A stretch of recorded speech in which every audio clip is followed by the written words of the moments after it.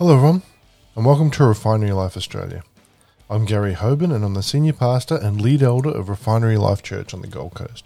If you're on the Gold Coast, come and join us as we meet together and we share in the Word of our Lord.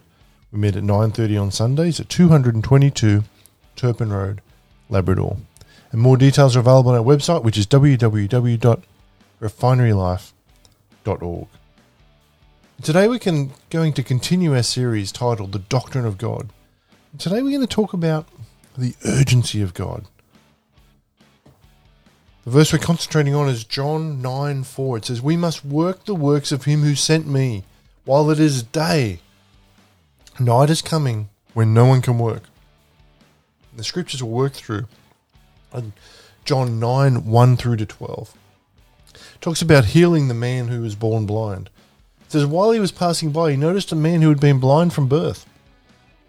His disciples asked him, "Rabbi, who sinned, this man or his parents, that he would be born blind?" And Jesus answered, "Neither this man nor his parents sinned, but it was so that the works of God might be displayed and illustrated in him. We must work the works of him who sent me while it is day. Night is coming when no one can work. As long as I am in the world, I am the light of the world, giving guidance through my word and works." And when he had said this, he spat on the ground and made mud with his saliva. And he spread the mud like an ointment on the man's eyes. And he said to him, "Go wash in the pool of Siloam," which is translated sent. So he went away and he washed and came back seeing. So the neighbours and those who had used to know him as a beggar said, "Is this not the man who used to sit and beg?" Verse 9, some said, "It is he." Still others said, "No, but he looks like him." But he kept saying, "I am the man." So they said to him, "How were your eyes opened?" And he replied, "The man called Jesus made mud and smeared it on my eyes and told me, 'Go to Siloam and wash.' So I went and washed, and I received my sight." And they asked him, "Where is he?" And he said, "I do not know." How does God regard time? Although God is eternal, he has a program of redemption for mortal beings who are of few days and full of trouble. That's us. We have few days and we are full of trouble. God's commands and commissions are surging with urgency. His business requires haste. We go about the business of God. We go about the Father's business, not the business of church at the refinery. Because his business requires haste. Jesus is our example. So compelling was his task, so urgent was he in spirit, that he crowded into 3.5 years work that could have graced a century. When we look at this urgency, let's look at two facts. And then based on those two facts, let's consider two questions today. Firstly, the two facts. The first one, we are slow to do God's work. In almost every realm, an impelling sense of urgency grips us. Hurry, hurry is the watchword of today. We must eat faster, we must learn faster, we must travel faster, we must sell faster. The sense of urgency has touched every aspect of life except the program of the church. How leisurely is the pace of the church? There's no sense of urgency weighing on our minds concerning God's work. In the world, our theme is rush, rush, rush. Got to make a living, But when it comes to serving God, we say, we'll get around to that one day. There's no hurry. We have plenty of time. And the second thing is God is urgent. This fact is shown in bold contrast to the dark shadow of the first fact. Most people think that God is having no concern for the passage of time. When they read Peter's statement in 2 Peter 3:8, it says, "Nevertheless, do not let this one fact escape your notice, beloved, that with the Lord 1 day is like 1,000 years, and 1,000 years like 1 day." They emphasize the 1,000 years in God's side equaling 1 day, but seldom do people focus on the statement the other way around. Anyone who has watched through a long night at the bedside of a dying loved one will understand how a few hours can seem like an eternity.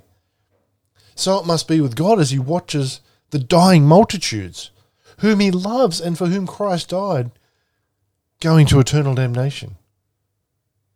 our delay in sharing the gospel must weigh heavily on his heart. God demands haste. The New Testament is an urgent book. It's filled with phrases like in Matthew 28:7, go quickly and tell his disciples that he is risen from the dead. Acts 12:7 says, suddenly an angel of the Lord appeared beside him, and a light shone in the cell. The angel struck Peter's side and awakened him, saying, get up quickly.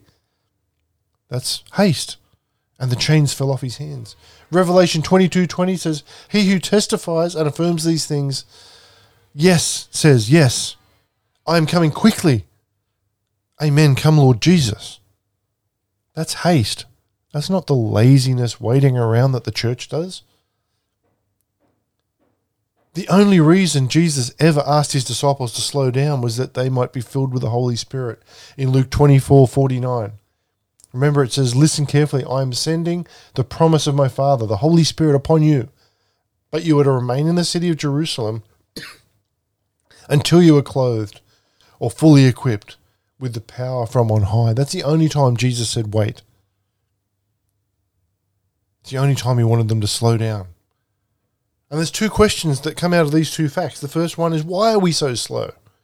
And there's several reasons for that. We are slow because we do not realize how important God's work is. We think primarily of our own earthly wealth and material obligations. I hear it all the time. We let God's business get along the best it can.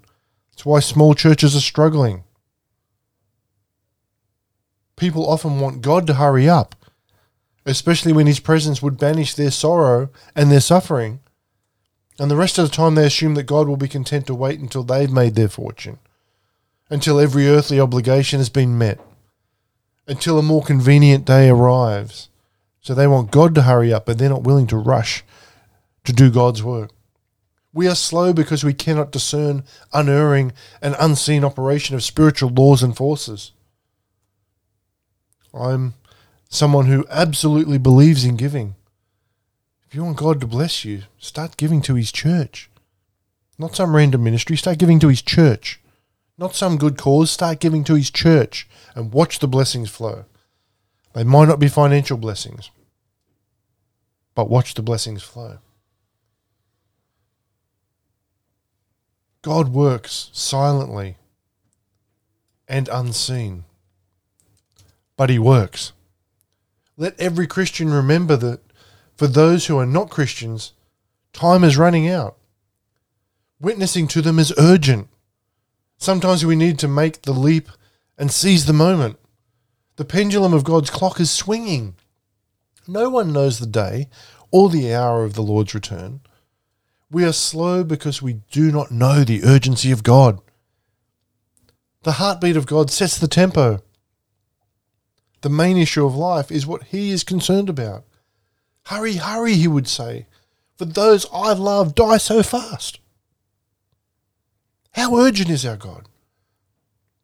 And the second question that comes out from these two facts is what results from our lack of urgency concerning God's work. By our lack of urgency, we bring pain to the heart of God. God has furnished all things needed for our salvation. Jesus bore this out when on the cross he cried, "It is finished." God's plan of salvation is complete. Atonement has been made.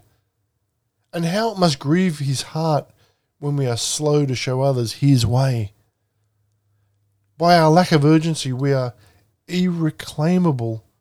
We let irreclaimable opportunities to reap God's harvest fall to the ground. Our text tells us that when we are to work for him, it says, while it is day, because night is coming when no one can work. The opportunity passes us by. One of God's angels in Revelation 14:15 cried, let's read 14:15.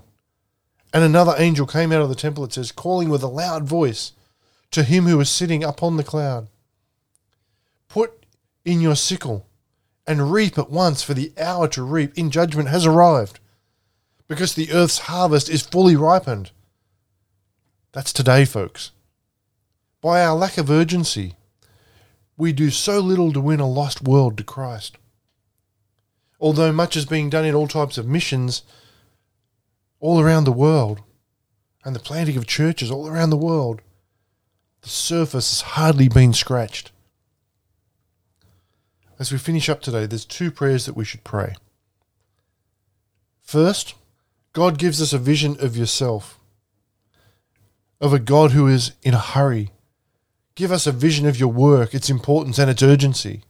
And give us a vision of ourselves, how slow and carelessly lazy we are. And secondly, we should be praying, God, help us realize that the King's business requires haste. Show us how great your program is, Lord. How great and urgent is your cause. Urge us on, Lord, that we may be in a hurry to do your work. Amen. I want you to pray those over yourself this week. And I want to encourage you, as I do every single week, to be diligent with your Bible study time, because God has so much more for us than just going to church once or twice a week and hearing someone else talk about the Word. When you spend time with God, your life will change in amazing ways, because God is a Redeemer. There's nothing that's too hard for him, and he can make you whole, spirit, soul, and body, if you allow him to. And you're important to God, you already know that. But you're important to us at the Refinery as well. When it comes to prayer, we believe that God wants to meet your needs and reveal his promises to you. So whatever you're concerned about and you need prayer for, we want to be here for you. Even if you just want to say hi, you can contact us on www.refinerylife.org or via any of our social media channels. And until next time, stay in the blessings